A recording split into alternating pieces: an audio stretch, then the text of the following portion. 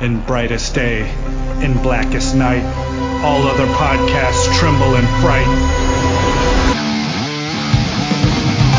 Losers cower before the power. Oranges lust and blues you can trust. Indigos feel and white ones heal. Yellow scare and green ones dare. That sapphire love and black hands glove will rock your foundation without hesitation. And Mars face evil's might. Respect their power, for they'll make you see the light.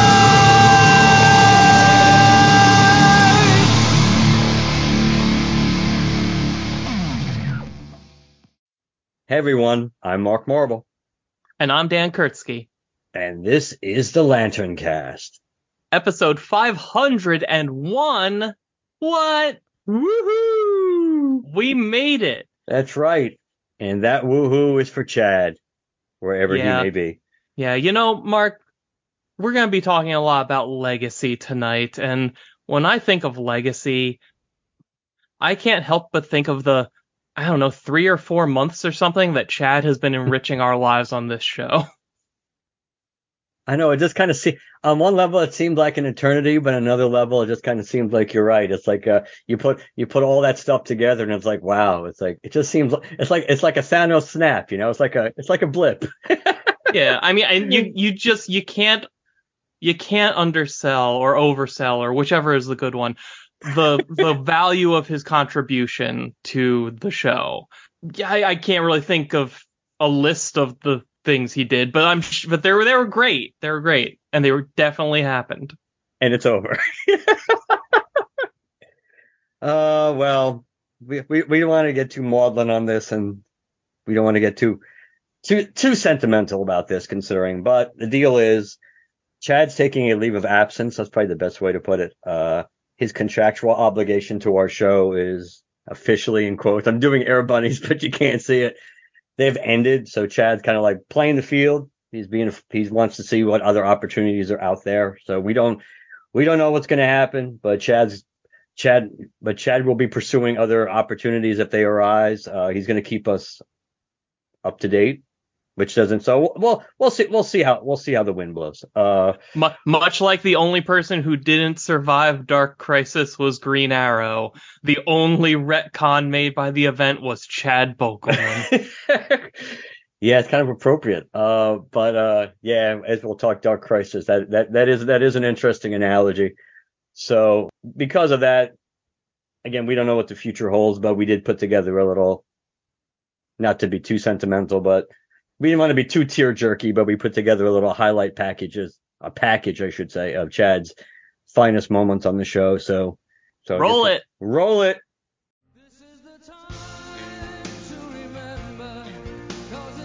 Hi everybody, I'm Chad Bokelman, and this is the LanternCast. All right, well, thanks for listening, guys, and talk to you later. What did you think, Dan? I'm gonna need a copy of that to listen to every day to kind of get my day started properly. Yeah, you know, it's kind of hard to sum up somebody's podcasting career in a clip, but we tried to do the best. We tried to do the best we could. I mean, in a clip, yes. In a supermarket greeting card, probably. It's true. That is true, and it's like it's like how do you summarize your working relationship with someone who you've been working with for close to 10 years? And well, good luck, Chad. Now we can move on to the depressing stuff, which is Dark Crisis. Yay, you should be celebrating. It's the end of Dark Crisis. We were putting Dark Crisis to bed. Yes. I mean, if you wanted to stretch this out, we could turn this into 4 separate episodes, because we're covering the finale of Dark Crisis, which is issue 7, as well as 3 of the most recent one-shots: Dark Crisis Dark Army, Dark Crisis Warzone, and Dark Crisis Big Bang. Not in that order. Yeah, but luckily we will not be dragging this out any longer than than one episode. Hopefully not a ginormously long episode. We're doing 4 times the number of issues, but there's not a whole lot to say about 3 of them, so I think this will be fine. And plus, you are the expert at doing quick, succinct summaries, so that makes life so much easier. But I did look at all of these one shots, and yes, we'll talk about them. Not some were more interesting than others, and for different reasons. But all right, Dan, and at least one of them should have happened in the main miniseries, but we'll get to that. Yes. So, starting off, Dark Crisis, the Dark Army. We got the team of Damian Wayne, Robin, Power Girl, Dr. Light, Sideways, and newcomer Red Canary, who go out into the multiverse in search of a way to cut off Deathstroke's control of the Dark Army. What they find is Justice Incarnate, the multiversal Justice League that hasn't been seen or mentioned since they supposedly died with the regular Justice. Mark, I will tell you right now, I had no interest in reading this book until I found out that it did this. I did think of you when they mentioned that, because it was one of those things. Dan's right. Are they ever going to tie this back in? Oh my god, I was so happy they're alive. Anyway, instead of being put into happiness prisons like the other league, Pariah infected them with the darkness and sent them on a mission to find the Orrery of Worlds, the device used by the monitors to visualize and, monitor the known multiverse. If someone infected with the darkness can manage to enter the Orrery, they can infect the entire multiverse at once. But Dr. Light beats them to it.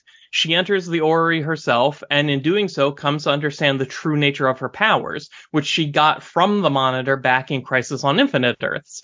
She doesn't just have light powers. She's connected to the light of creation, and is thus able to free the members of of Justice Incarnate from their chains before all of the heroes go to the Hall of Justice to help battle the Dark Army. But she's not a White Lantern, unfortunately, because it sounds like she should be. She's there's so many, she is, as far as I understand it, she is drawing power from the same source that birthed the life entity. I think that's what that means, because they use they linger on the whole, the Big Bang, I lost the panel, but it's where it's the darkness is first being kind of split by the light, and they're and the darkness screamed out and the light, whatever. It's the same metaphor we saw used when during Blackest Night, when they showed the birth of the light in the universe as pertaining to the life entity. But yeah, the end of Dark Crisis 7 shows us that, Dr. Light's out there figuring out her powers, so hopefully we'll see more of this from her. That character literally has been around since the first Crisis, and has gotten so little use, and just got a new costume for, I think, the first time ever. It is criminal how underused this character is. Yeah, I think, and to me, it's still hard to think of Dr. Light as a chick and a positive character, as opposed to the dirtbag character that we're used to seeing. Well, that's the other thing. Think about how often superheroes change their name and costume, and she's been around since 1985. She's been using the costume and name of a dumbass supervillain the entire time. Why? They adjusted her costume here. I don't really like the mask. It looks kind of weird, but hey, at least she's spinning off in a different direction a little bit. And also, considering what she's going to do in the final issue of the story, her getting this upgrade and going into the thing seems like a really important moment that should have happened in the main book. Yeah. But I'm just glad we have all of Justice Incarnate back and in the fray again. It drives me crazy that they ignored them for so long. Yeah, there's a lot of that in this series, I think, overall. Yeah. The only other thing I really have to say about this issue is, I genuinely, something they do a lot in Dark Crisis overall is they temporarily make small teams of characters that in another context and written better would be awesome. This team of heroes that goes off into the multiverse, it's interesting, and it's got a variety and a spread of characters that you wouldn't normally think of putting together, and it could be cool. I think I forgot to write down the creative team for most of these, but this issue was written and drawn by too many people, and it wasn't consistent, and their banter was annoying. And for some reason, they waffle back and forth from drawing Damien as a child and as a 37-year-old college dropout. So I don't know. Like, this is a team I would love to see revisited by a completely different creative team. Yeah, I'm not as we've stated before on this show, I tend not to be a big fan of these books that have 8,000 different writers and or artists jammed in, especially the artists. So the flow is different from not only from story to story, but sometimes from every 2 pages to every two pages. Although I will say they did do the thing. They did the thing that I love, which is they assigned a different artist to draw the other Earth. Like, each Earth is given its own artist here, basically. I think, was it like J.H. Williams III or something drew like the first part, and then it jumped over to like some more like hyper realistic art style once they got to the New World. It's just like the art on the New World wasn't that like good, and it didn't like fit the characters at all. Thanks for trying. Yeah. All right. Should we go over to Warzone? Go for it. At least there's some Green Lantern stuff in this one. Yes, whether it's good Green Lantern stuff is debatable, but it's present. It's like 10 pages. Anyway, so Dark Crisis Warzone. So this is an anthology with 4 stories happening in the middle of the big fight outside the Hall of Justice. You got Iris and Linda raiding the Hall's panic room and using all the weapons stashed there to get some kids to safety. Also, Linda has speed powers now. Go read The Flash. Jim Corrigan remerges himself with the Spectre to stop its rampage and break it free from the darkness. He succeeds in neutralizing the Spectre, but he's not in control, and the best he was able to do was remove the Spectre from the fight entirely. Black Canary stumbles across Red Canary on who is one of her fans who was motivated to carry on the legacy upon hearing Black Canary died. It's a nice moment and the kind of interaction you always hope to have when you meet one of your heroes. Then we've got an 8-page Green Lantern story written by Matthew Rosenberg with pencils and inks by George Combadius, colors by Matt Herms, and letters by Troy Pettery. The Green Lantern Corps is trying to hold back the army of shadow demons, and Joe is convinced they'll be overwhelmed if they don't fall back and regroup, but Guy tells her that losing ground now will just guarantee more losses, and the only choice is to dig in and get it done. Guy's words motivate Joe, who then gives a speech that inspires the other Lanterns to give it their all and push the shadow demons back. And it ends on the funny note of Guy revealing that he was just bullshitting and thought they were all going to die. Yeah, hated the artwork in this one. Yeah, it was kind of all over the place. I think it was especially noticeable with like when they would do like an extreme perspective on somebody, like from like a really dramatic camera angle that just has like one of their legs going like super far into the foreground. Yeah, I think that's a good way of a good point of if you had to zero in. Just a lot of awkwardness. It's a lot of, in a way, it's a lot of dead space too. I mean, they use color, but there's not a lot going on.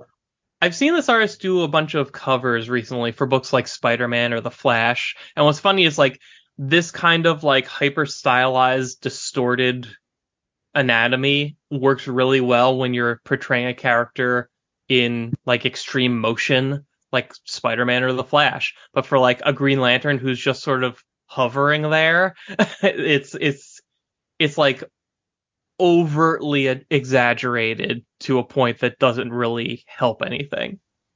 No, I mean, and the story was cool, except again, in a way, to me, this is, well, Joe's the next big thing, so we got to make Joe special in this, as opposed to, I mean, it seemed like it was on one level was going to be like Guy, it almost seemed like it was being set up where this was going to be kind of a Guy story, and it is somewhat a Guy story, but she kind of like hijacks the story halfway through, and then it's like, even at the end when she's still trying to give Guy some credit, it's like, hey, don't give me any credit because, hey, I was talking. It's like, you're the one who basically finished the job, and I'm the one who's like you said, it's like I never really thought this was going to work. It's like, I don't know. It was an awkward thing because their arc here is Guy motivates Joe and then Joe motivates everybody else.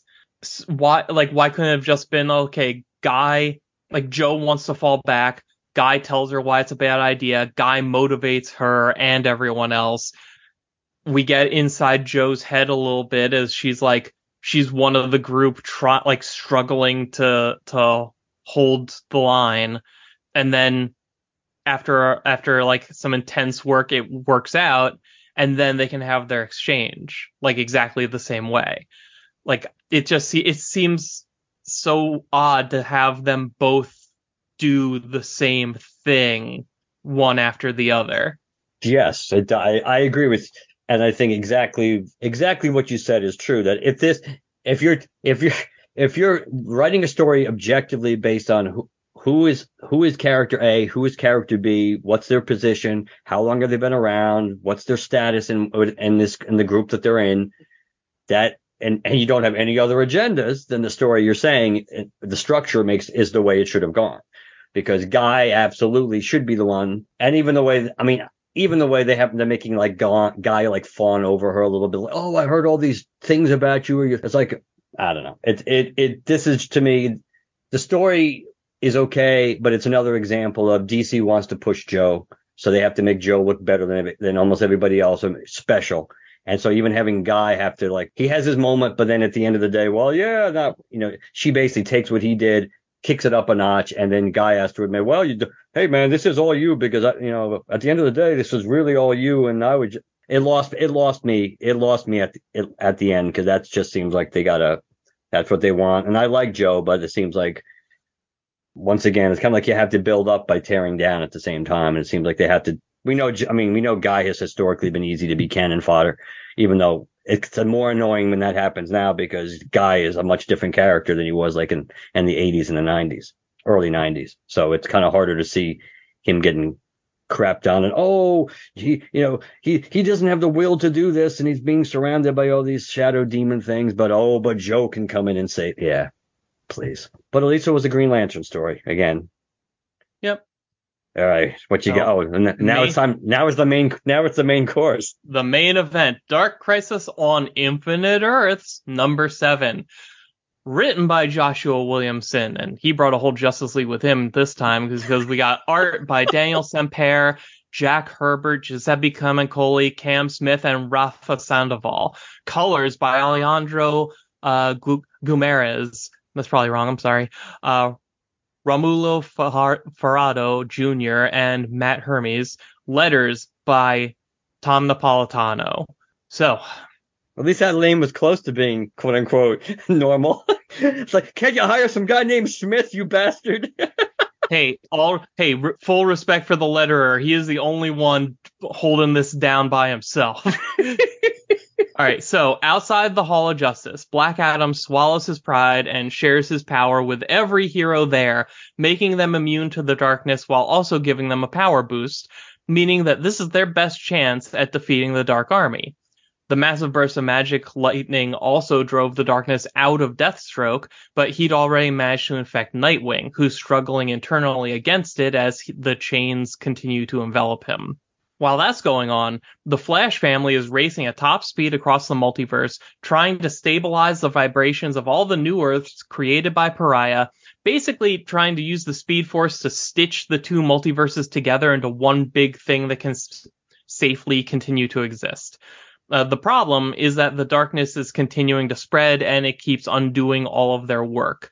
Until Dr. Light joins them and filters their speed through the light of creation, allowing the Flash family to basically erase the darkness at the same time they stitch together the multiverse. With the multiverse stabilized and the darkness driven away by the light, the Dark Army is released and, I guess, sent back to where they came from. All that's left of Pariah's darkness is what remains within Nightwing, but he manages to overcome it and end the battle. In the end, the real light in the darkness are the heroes who give us hope, and the younger generation represents hope for the future, which is why Dick Grayson was uniquely suited to stop this threat. In the end, everything seems to have gone back to the status quo. All of the heroes are back, none of the villains were captured except Deathstroke, and the only person left out unaccounted for is Oliver Queen. But the real consequence of the crisis seemed to be the way the heroes think about the future. Batman and the others have decided to let the concept of the Justice League rest until they can rethink the group's mission statement, its purpose, and its legacy. Until then, they're leaving Nightwing and his generation to lead the way into tomorrow. And tomorrow looks like it's going to involve Amanda Waller trying to totally eradicate all metahumans with the help of a weird team that's got two different peacemakers and what appears to be an evil version of the Superman-Batman fusion from World's Finest #4, which I imagine you were happy to see. Well, appropriately on the farewell episode, you gotta give Chad credit for at least pushing for us to do that, considering even though, yes, this is going to be like the Bizarro World version of this character, since this is obviously a Batman, Superman, Sinestro Corps mix as opposed to a Green Lantern mix, but still, yeah. The only good thing about the ending is at least we know it's not going to be another crisis level event in 2023. But I don't think anybody was overly pumped to see Amanda Waller being the big bad. That's really gonna pump the nads of DC comic fans everywhere with Peacemaker and Peace Wrecker, who is the chick. And who the hell knows the person behind them who kind of looks like a version of the Batman who laughs and Prometheus. Yeah, I don't know who's bad. There's apparently been like you could follow Amanda Waller through a bunch of storylines over the last few years. Like, I think the latest thing she was in was that War for Earth 3 crossover. Before that, it was the whole Suicide Squad series that came out of Future State. Like there's been Amanda Waller has been doing lots of Suicide Squad / multiverse stuff lately, to the point that I kind of want her. I don't know. It kind of feels like she's always showing up in the same kind of story where it's like, all right, the government's decided to do something about superheroes. Go get them, Amanda. Here's your task force. And like, I hope they have some kind of creative spin on it this time. And of course, whatever the hell the Council of Light is. That, I think that's supposed to be the, did you ever watch the Young Justice cartoon? No. So they introduced a concept of a group just called the Light, which was exactly this. It was a bunch of like bright glowing silhouettes that were kind of orchestrating everything from, ironically, the shadows, and end up being like the Injustice League a few seasons later. But I don't know if that's appeared in the comics in this form before now, but I was surprised to see it. Of course, they leave you hanging by the fact they give you certain shapes of their heads to try to open the door for speculation, I suppose, of who's who.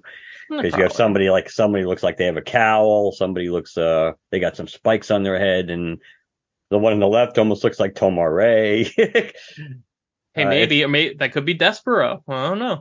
It could be Despero, and you have somebody, and the one to the right of Batman looks like they might have pointy ears. So it's hard to know. I also thought it's not anticlimactic because it's part of the pattern of any event. It's like you have to. And I understand it. It's like, and I don't want to be a hypocrite because if you go to a horror movie or something and there's no hint at the end of something that could happen if they continue it, more times than not, at least for me, I would feel disappointed if there's no hint at mayhem to come. So it's not any different than in this. But sometimes it'd be nice if you could end and not necessarily point fingers at where you're going next. But I understand why they do it. I did think it was half-assed that they make it clear that the quintessence somehow is back to life, but they don't tell you how, and they just throw it in as a name drop. It's by the way. Yes. Oh, by the way, the Spectre is still part of the quintessence with Jim Corrigan in him, and the quintessence is back to life, watching over the universe because they did such a bang-up job the last time. I mean, literally. As soon as Dr. Light and the Flash family save the multiverse, everything bad disappears and everybody goes home. It doesn't matter how much sense it does or does not make. the whole nobody's under darkness control anymore. They all, I guess, teleport back to where they were taken from. Also, the quintessence that was dead are alive again. Also, this is like everything's just over. And like all the heroes that were fighting off in space are back on Earth suddenly. It's just, and hey, the Young Justice is back now. It's all like, I don't even know why you had to do that. Like, it didn't really matter that these people, I mean, I guess you didn't want to take all the villains off the board by having them get arrested or whatever, but like, I don't know, it was ultra convenient, and they have that whole page just sort of telling you where everybody ended up. And it's like, and I read that, I'm like, okay, so no consequences at all. Got it.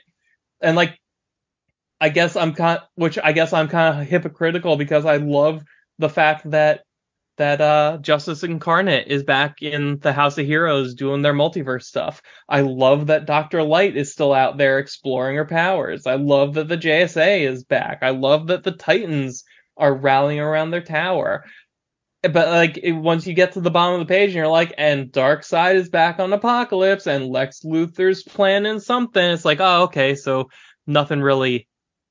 It's just back to normal now. Okay, I get it.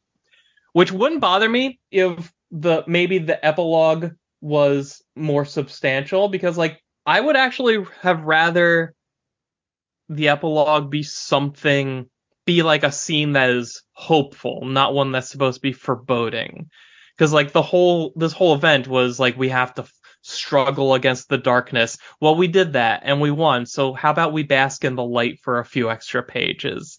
You know, like I don't even know what I would want it to be. Like, this is where you should get like your epilogue on the beach in Wakanda Forever. You know, like give us something like a nice personal moment. Like this should, no, you know what it should be? The final few pages of the story, the epilogue of the story, should have been Dick at Titan's Tower talking to other heroes of his generation as they look towards tomorrow. Yes, I agree. It was for something that's supposed to be all about hope and looking forward, and that's probably partially why, based on the context of where they want you to think this is going, that would have been if they wanted to kind of like reinforce, oh, things are going to be different, which we know they really are never different. But if you wanted to further the illusion, that would have been a good time to not have the hint at the next upcoming evil that you're going to have to deal with, and you could justify it in story, because you can do that. You can build towards, because obviously when they did the Infinite Frontier, like the one shot or whatever, that was the one that was laying the groundwork for this whole mess that turned out to be really not worth the trip. Talk about the journey being more important than the destination. Neither was particularly enjoyable.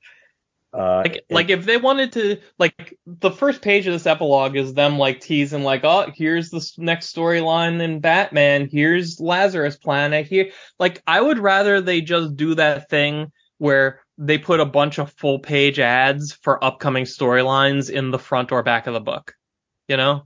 Yeah, and even honestly, and even the thing that we're supposed to believe is coming with Amanda Waller and everything, that the reality is, it seems like it's kind of like a rip off of like Days of Future Past, and then what the hell was the other thing it reminded me of? Like Civil War.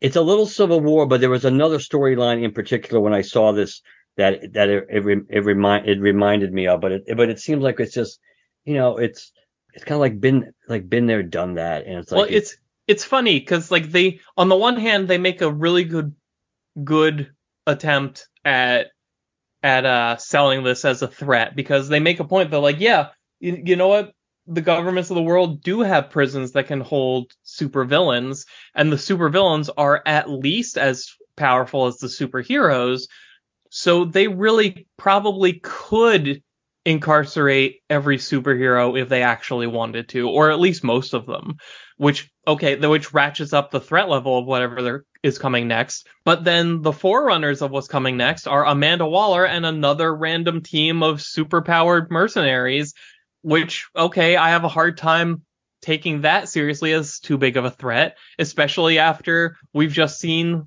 the whole superhero community rally together to fight off all this stuff. Yeah, and you're right. It was Civil War, but it was in particular, it reminded me of the Sokovia Accords part in particular. That was the actual term that I just dawned on me when I'm looking at it. But you were right. It's still technically part of Civil War. Yeah, and it's hard to imagine. I mean, that's the only problem with having this big crisis level threat. Then you make it clear that, hey, we're dropping it down to like more of an earthbound threat, which I guess it's good. I mean, on one level, it's better than the next crisis, you know. Oh yeah, I would absolutely rather have like smaller solo adventures than try to, like, you should not end your crisis story by trying to tease something that will top your crisis story. I agree. You mentioned the Dark Army. I mean, you have all these incredibly superpowered, dangerous, warped versions of these characters who turn out to do absolutely nothing. It's like they're not even there. I mean, you literally almost see none of them because it's all Deathstroke all the time. Yeah, it's funny. Like, I saw somebody on Twitter. Hey, remember Twitter? I saw somebody on there who, I had posted a screenshot of a panel from I think issue 6, where the big battle in front of the Hall of Justice, which first gang started, and everybody was big group of heroes were fighting a big group of villains. The Justice League hadn't returned yet, and it featured Starfire attacking Necron by herself. And I just kind of jokingly posted like, hey, all the respect in the world to Starfire for trying to solo Necron while all the Lanterns are busy. And somebody who follows me saw that and said, like, and they were like beside themselves. They're like, they couldn't believe it because Blackest Night was like their first comic book event. It was like the story that got them into reading comics and Green Lantern. So to them, seeing Necron show up again is like massive deal. And for the purposes of this story, it kind of could have just been an army of shadow demons. Yeah, you're absolutely correct. It's, again, the threat, you think about it, the threat just wasn't really there. We kind of knew the Dark Army wasn't going to be much of anything, considering how late in the game they got into the action as far on Earth to begin with. That, at least they reinforced exactly, at least they gave us you made the point and you were correct in making your case why it was clear that, Pariah was just nuts the whole time. But they reinforced that fact in this issue by absolutely confirming that, oh yeah, Pariah was nuts. He was just hearing voices. That and that the Great Darkness was asleep the whole time. It was like a pet getting into bed or something with the Great Darkness, and maybe he rolled over slightly, but he never woke up. That Dark Army was never really a threat. Pariah essentially got what he wanted. He just wasn't alive for it. Yeah. Which is another thing. It's like, he brought back all these worlds that were destroyed in the original Crisis, but he couldn't stabilize anything. So the heroes helped basically give him what he wanted. He just wasn't around to like either bask in the glow of it or to put things in place to guarantee its protection down the road. And for something that literally was billing itself as the natural successor, the true sequel to Crisis on Infinite Earths, this kind of did suck pretty hard. Yeah, well, if it was billed as that eventually, like so much of it, I don't know. Part of me wants to reread this miniseries again, just to see if it's better the second time around or better in a single sitting or something, because so much of the larger meaning of it feels like it was tacked on. Like like I genuinely like the page where Nightwing is breaking free of the darkness, because like what he says, because like Slade and Black Adam are fighting. Black Adam is powerless at this point. Slade is talking about how we have to stop. Basically, he's like, life is pain. Nothing has a point. We have to stop kids from following in our footsteps. Better to just end everything. And Nightwing says, "You'll never get it, Slade. We're not following in anyone's footsteps. All of us walk together. No matter the world or generation, we embrace our history alongside the new.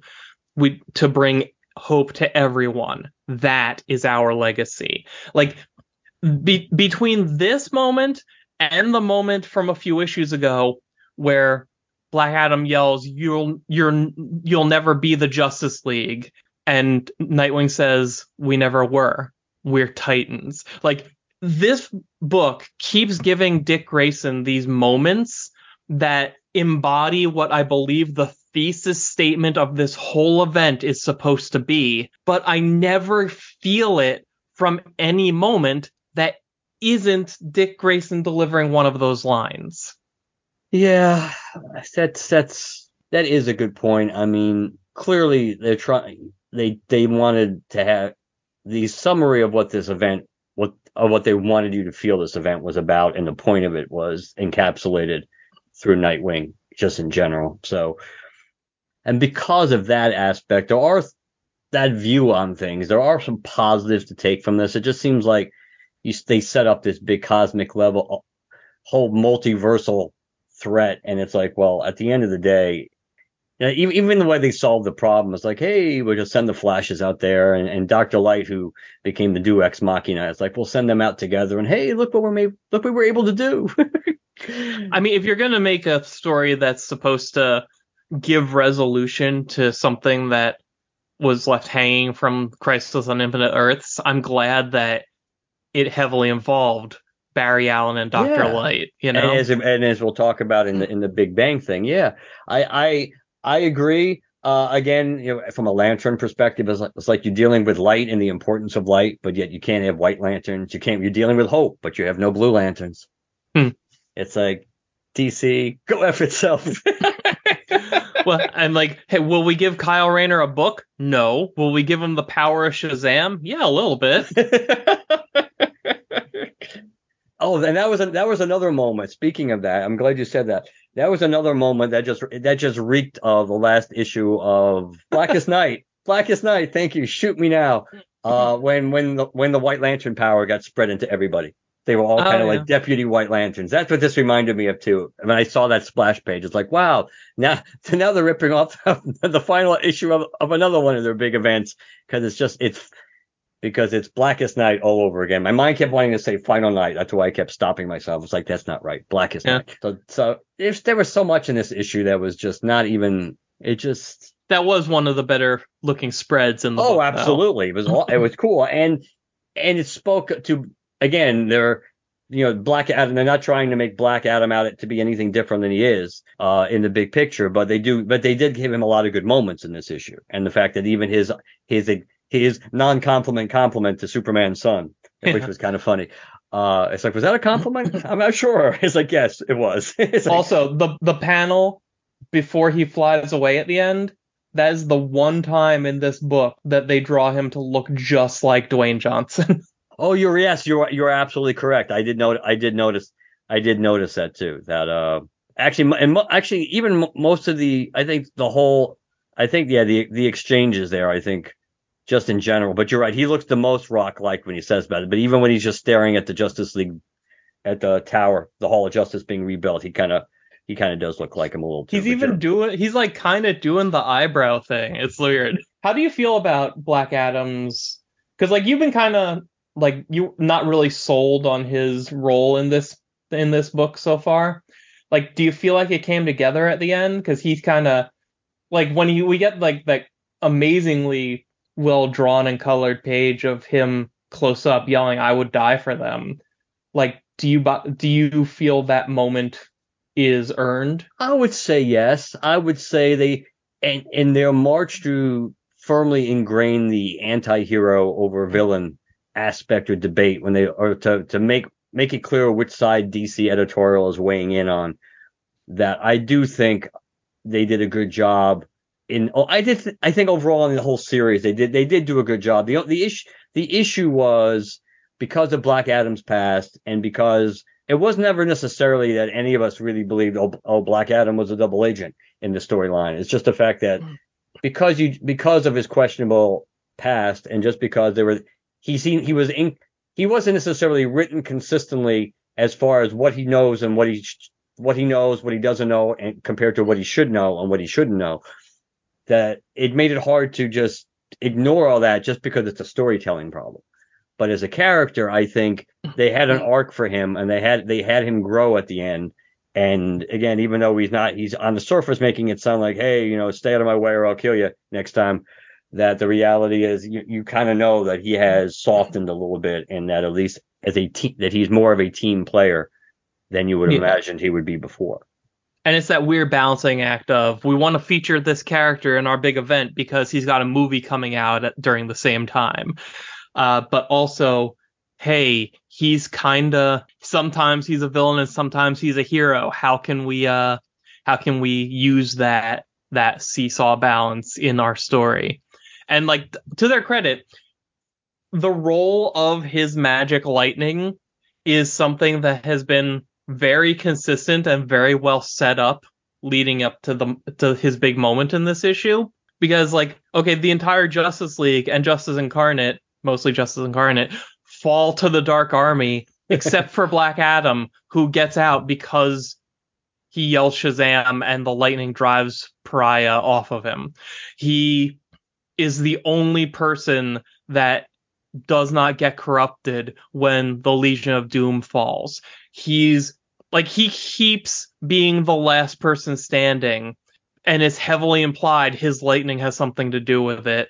So when push comes to shove, he uses it to drive the darkness away from Slade and infuse it into all of the other heroes, so now they're immune. Like the immunity was never directly stated before this happened, but it was always kind of implied, and it makes enough sense with what we were shown. So, like, at least on that aspect, I feel like, oh yeah, that's fair. I like this. I like that little reveal. Yeah, I think that was one thing that was, if you're looking at character arc perspective in this story, I think you can't really say that they didn't do a pretty good job with Black Adam versus some of the other interactions. Maybe you could have questionable thoughts on whether it worked or not, but at least they clearly had a plan for Black Adam in this whole event, going back to Justice League 75. So at least they continued with that, and so that, I think that one actually ended well. So I think that's one positive you have to take from that, at least from a storytelling perspective. Maybe how they got there at times, the road may have been bumpy, but at least it got you to a good place at the end of the day. Yeah.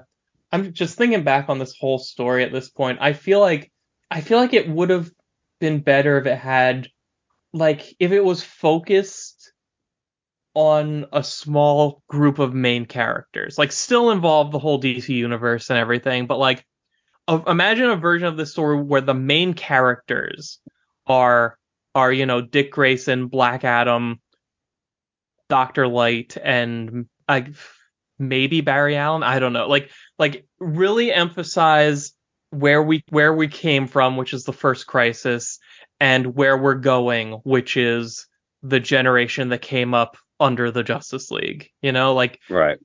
I don't know. It's because I'm looking over this. I'm like, yeah, wow, the characters that really came into their own by the end, like Dick Grayson, even though he didn't come into the story right away, and then I realized, hey, wasn't John Kent kind of important at the beginning of this story? He sure wasn't at the end of the story.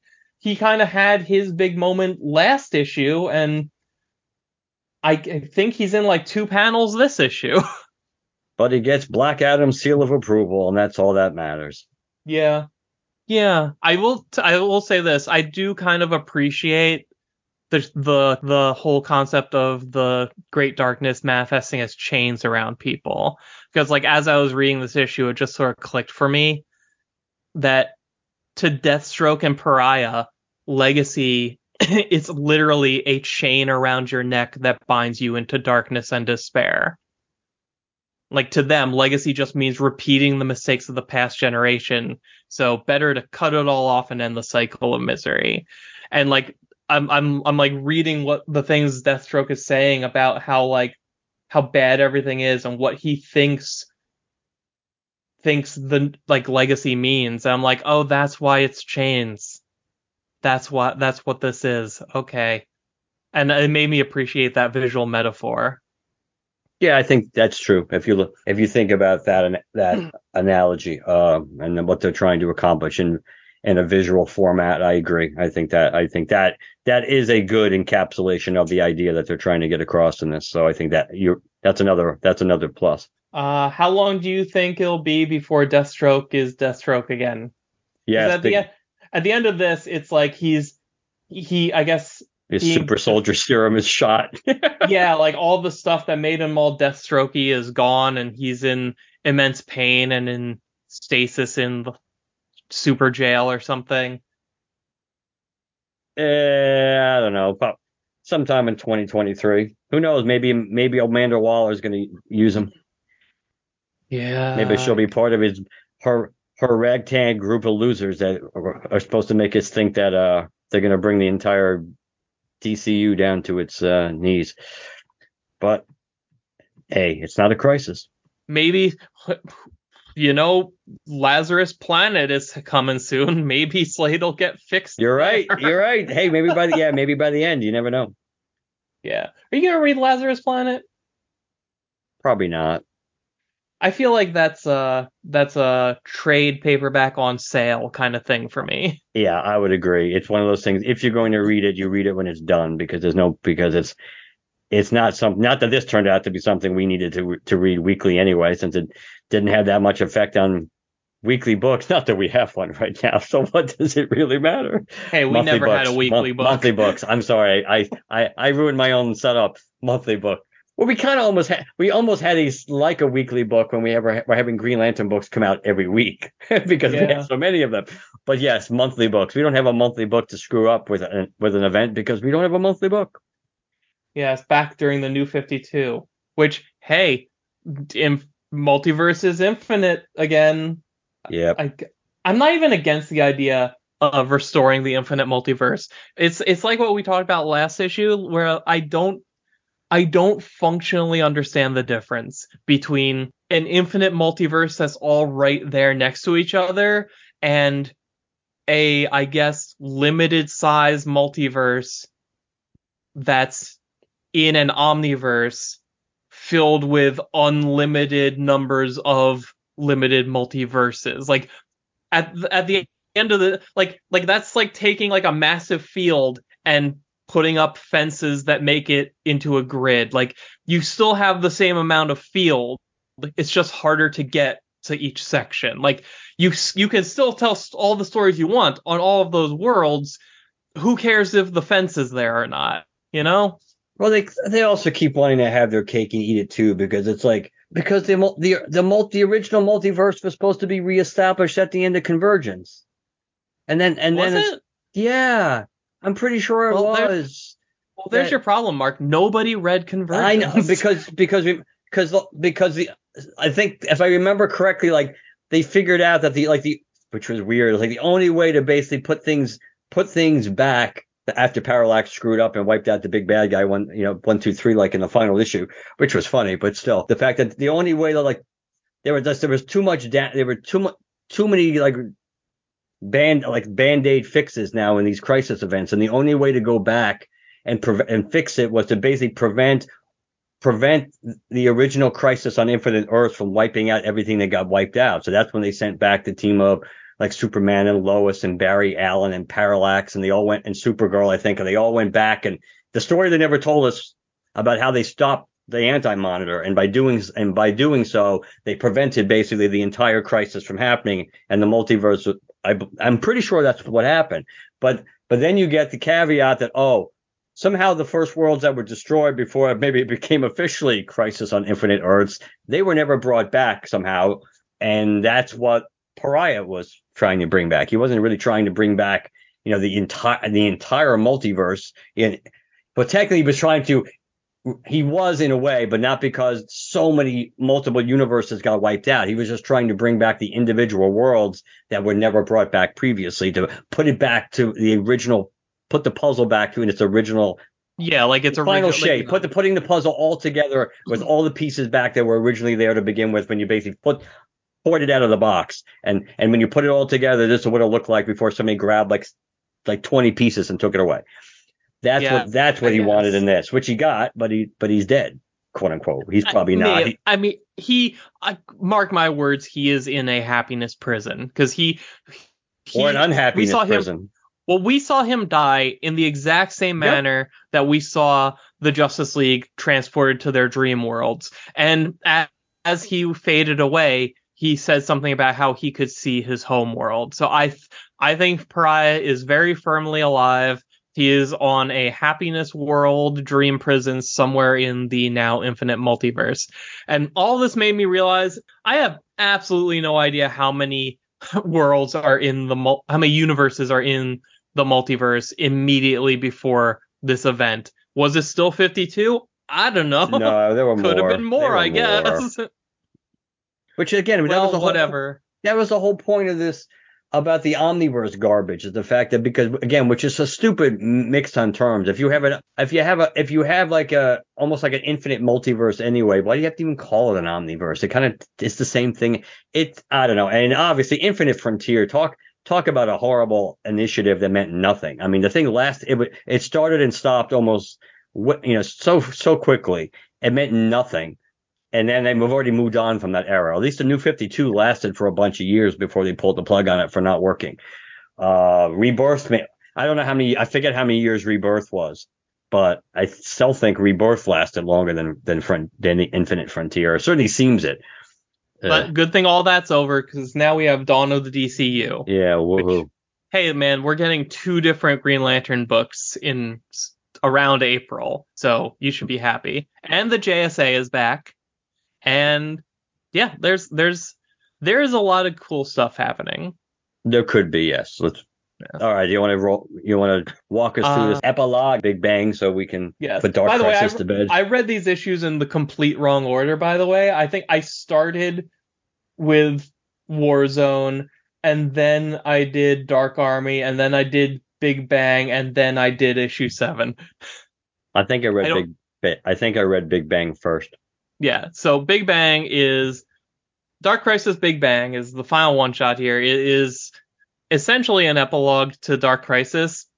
We have Barry Allen Flash and Wallace West Kid Flash going exploring the new stabilized multiverse, because Barry is concerned that the Anti-Monitor might already be out there trying to destroy it. And yeah, he is. Barry builds up momentum by circling the globe a bunch of times, and then uses a series of infinite mass punches to send the Anti-Monitor careening across like a dozen universes before the Anti-Monitor catches him. But then Kid Flash managed to round up the cavalry, a big group of heroes from all over the multiverse, including Green Lantern, Batman. They all work together to fight the Anti-Monitor before opening a portal to the antimatter universe and throwing him into it. Then everybody just sort of laughs and goes home. And I will say this was kind of strange in that it felt like a Saturday morning cartoon version of the original Crisis on Infinite Earths. It was odd. I mean, again, it's one of those things when if you open the door to almost like the whole Thanos line, that the Anti-Monitor is inevitable, that it kind of takes away any. It doesn't take away the threat, but it takes away any satisfaction or relief you might get in temporarily defeating him, because it does seem odd they're going down that road to make it sound like this, that the Anti-Monitor is kind of like, hey, he's going to come back and do this again, or he's going to, or we interrupted him from doing it the first time, so now he's going to come back and try it again because technically he didn't do it. I don't even understand part of this. Well, the what's weird is the timing is like Barry, based seemingly on nothing, just says, you know what?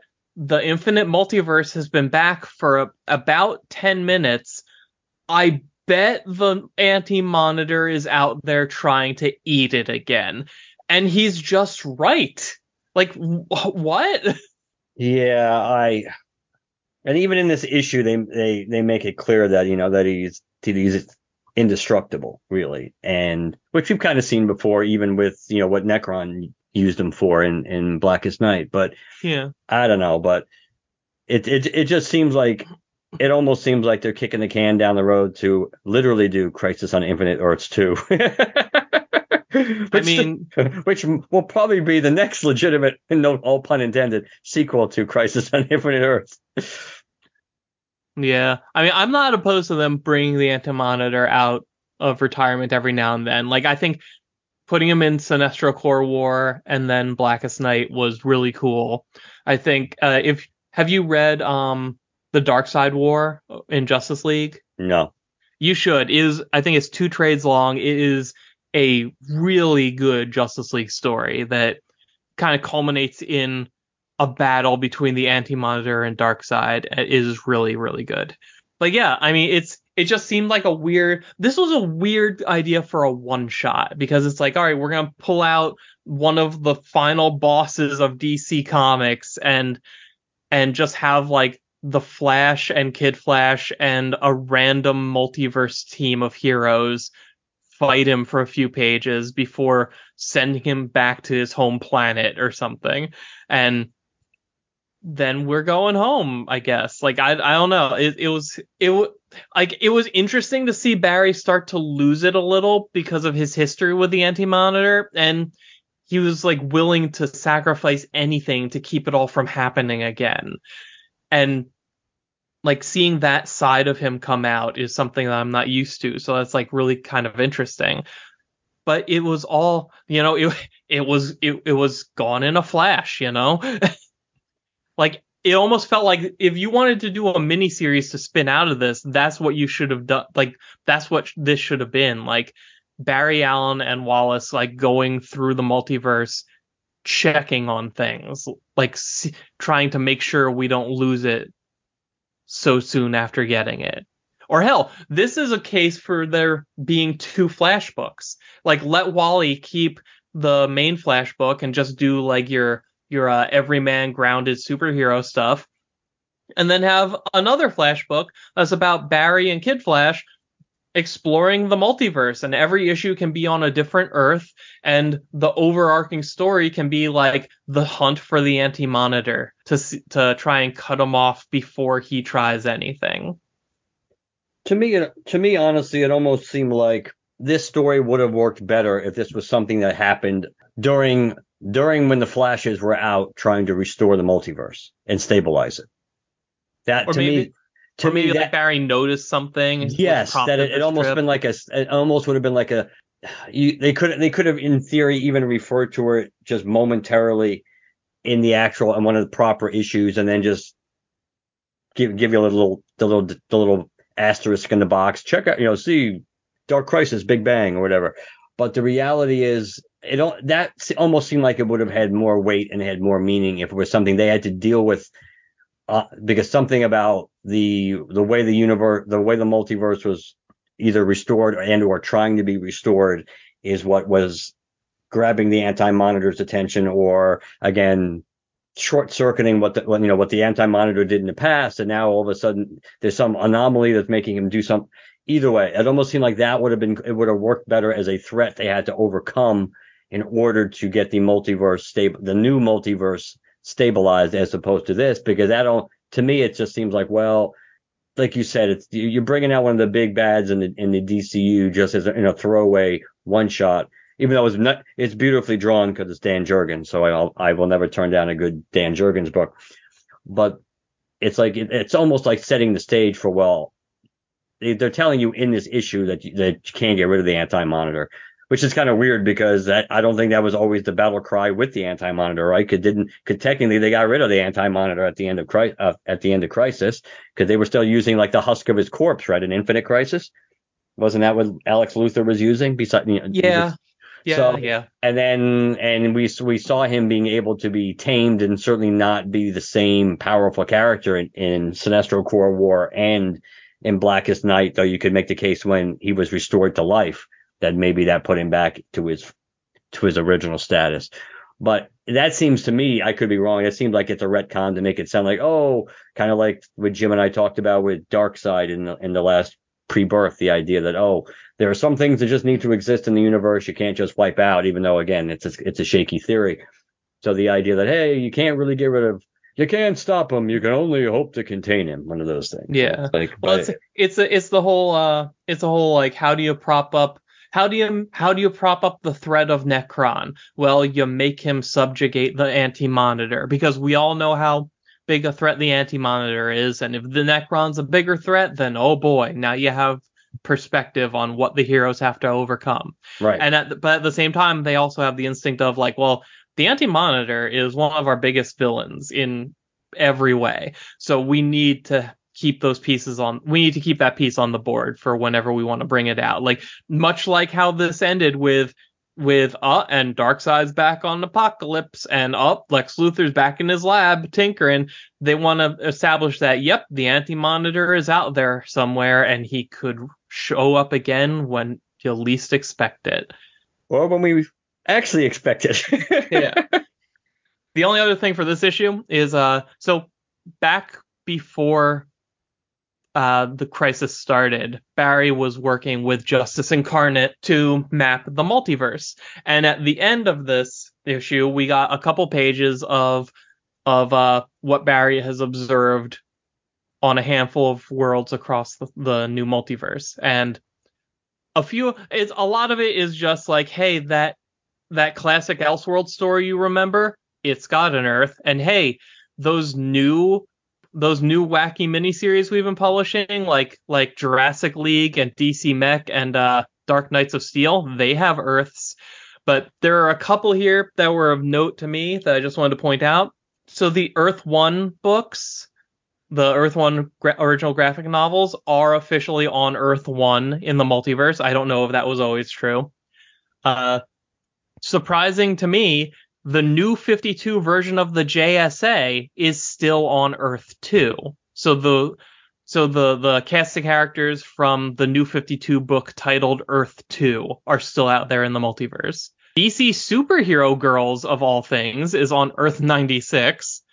Ty Pham and his whole world from Green Lantern Legacy and Green Lantern Alliance is on Earth 98.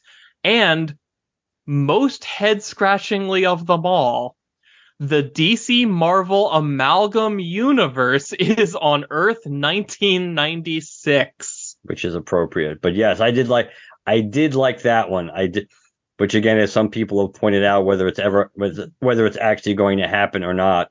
Oh, God, no. Is the thing, remember what Jeff Johns kind of hinted at, what was that at the end of the thing with Dr. Manhattan or whatever, that there was going to be some big crisis coming in whatever 2020 whatever, and we're basically hinting that the DCU and Marvel was going to be teaming up, because that's where somehow Doomsday was supposed to basically save Superman for some weird Hulk version or something. So by that, but it reminds you, but it just gives you the hint that maybe they're leaving doors open for doing some business with each other, which they really haven't done in a bunch of years now, to acknowledge that the Amalgam universe still technically exists. God, even if they don't, I'm fine. I would like to see it, but if this line of text is all we get, I don't care. Iron Lantern is canon. Yeah, Iron Lantern, still something that needs to be done. We have to do on this show one day. Iron Lantern and Speed Demon, because they both are Green Lantern related. Iron Lantern is more directly related, but Speed Demon relates to Hal Jordan and things of that nature too. There's versions of Hal Jordan, I think, and a Guardian in that one too. It's just not as blatantly obvious as a Hal Jordan, Tony Stark amalgam and Iron Lantern, but both of them are important if you're looking at Green Lantern tie-ins to the Amalgam world. Yep. All right. So that's Dark Crisis. Yeah, it is Dark Crisis. We made it through, Dan. Yeah, I'm gonna give it, like, maybe, like, we're recording this a couple days before Christmas. I think maybe the week between Christmas and New Year's, I'm gonna reread the miniseries just to see if I feel different about it.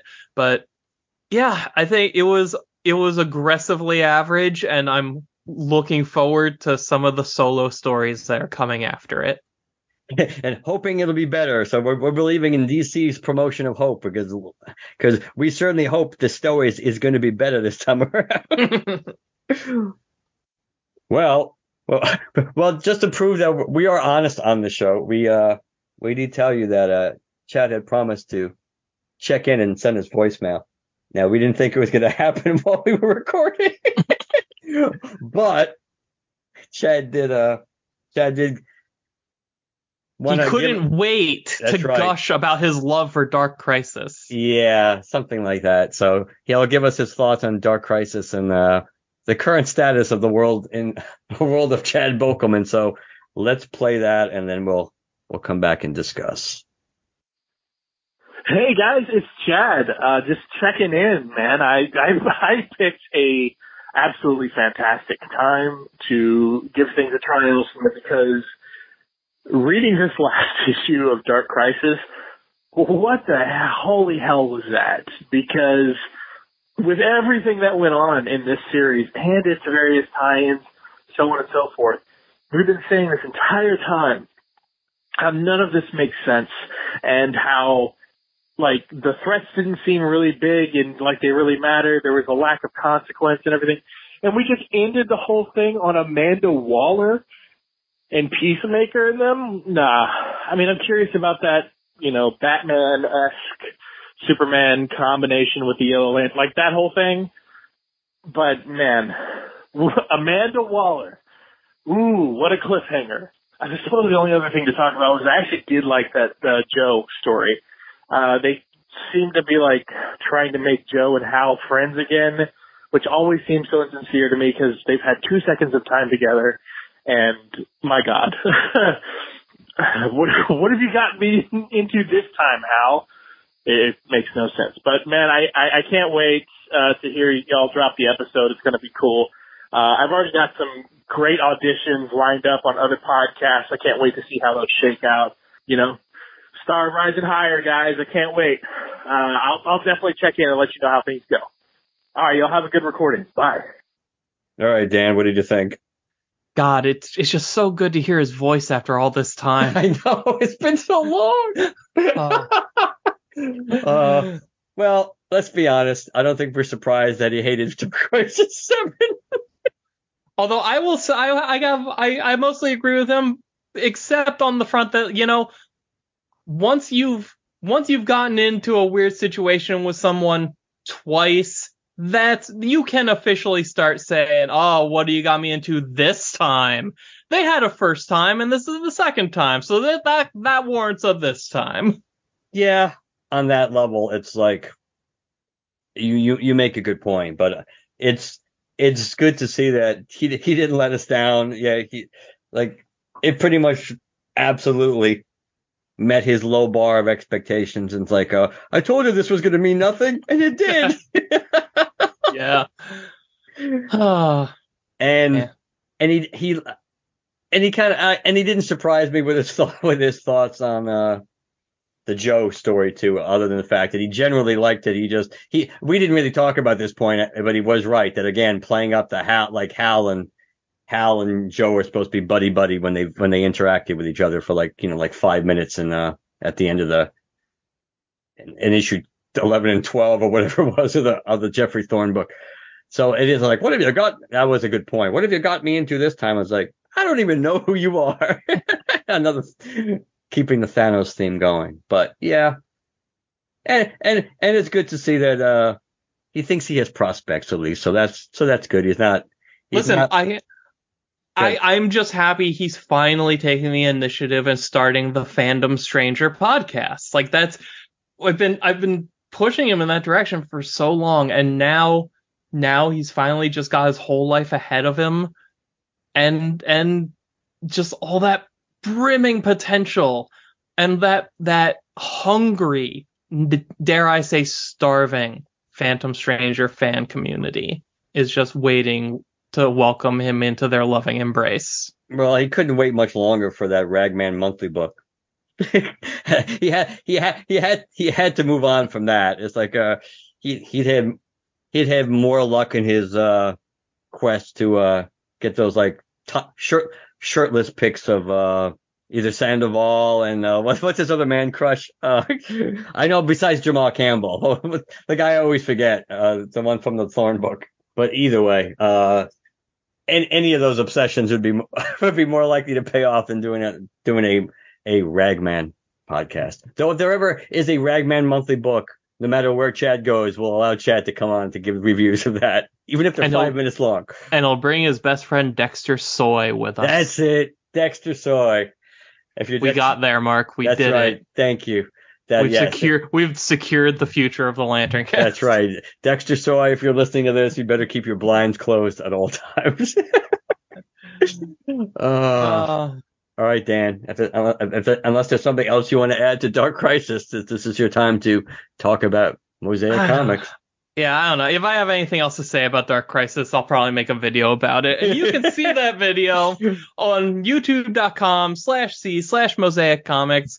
It is my mostly Green Lantern focused comic book analytical video channel where I go in depth on thinking way too much about my favorite thing, which is comics, which is usually about Green Lanterns.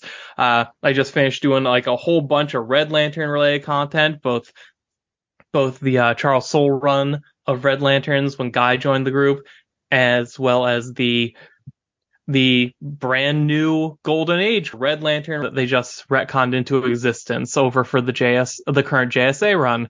Currently in the middle of working on a bunch of stuff for the new year, including another fairly large audience question and answer video, and just a ton of stuff. February is going to be a big month, I'll say.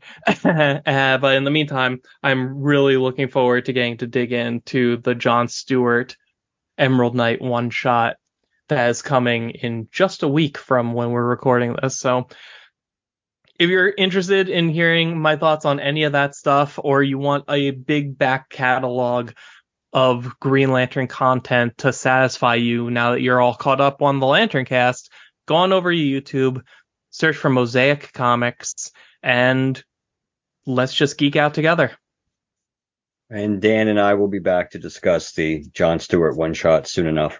That should be interesting to see how they consolidate basically potentially years of what Jeffrey Thorne wanted to run in one shot and try to make it coherent.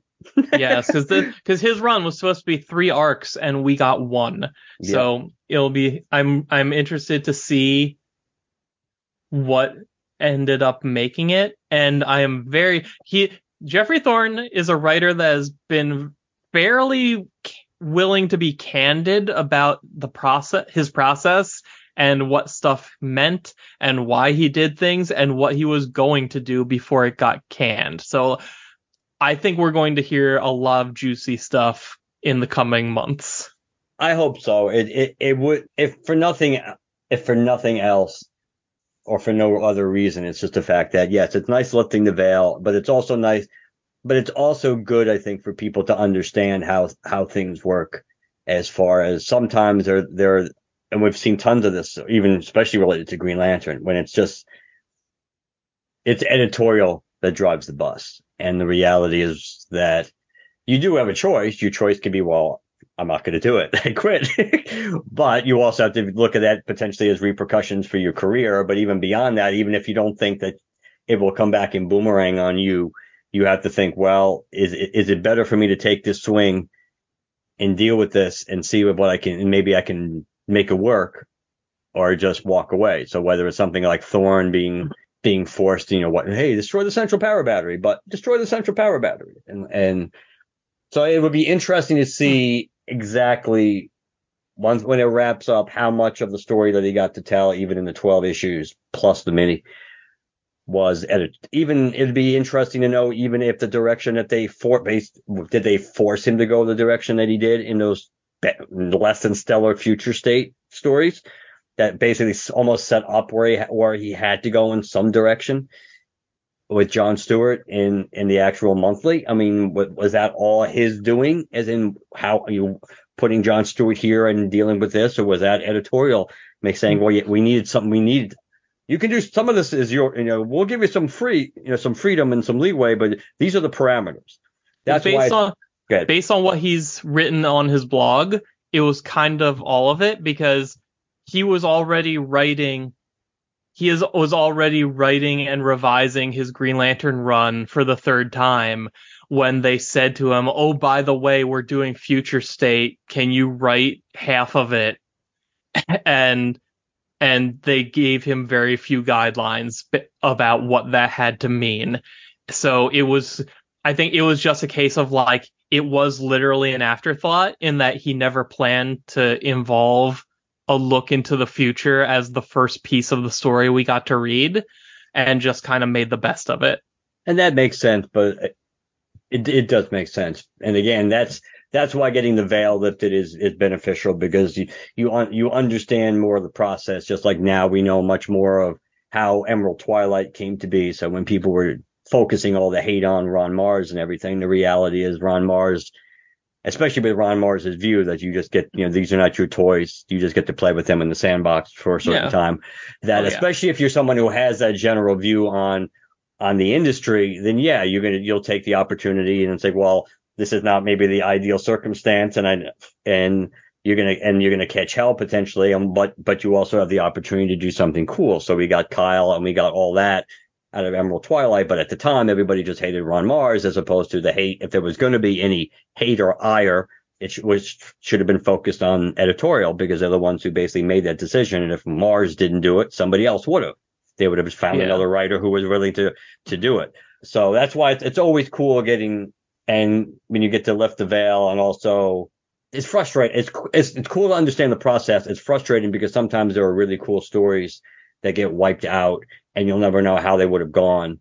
Whether it's like the Gerard Jones version of Emerald Twilight, or where Van Jensen would have gone on with the Green Lantern Corps if Convergence didn't happen, and things like that. So I think I think from a writing and reading perspective, that I think it's interesting to get when people are willing to discuss the process. I think it helps us all understand a little better. I just want to see how right I am about where he could have done with Kyle. God damn it.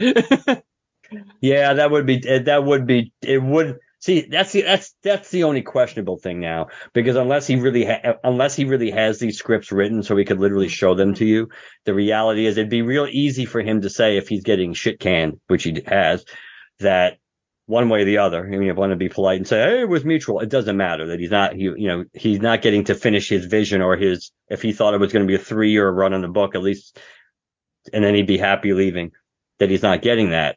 That even if he was planning on doing a lot of Guy stuff, a lot of Kyle stuff in year 2, let me put it this way: even if he wasn't, it'd be really easy. And there were hints. He had hinted at it before, but he wasn't actually going to do it. It'd be really easy now to say that, oh yeah, it was absolutely going to be Guy Kyle centric, because fans would probably rally behind him if he did that.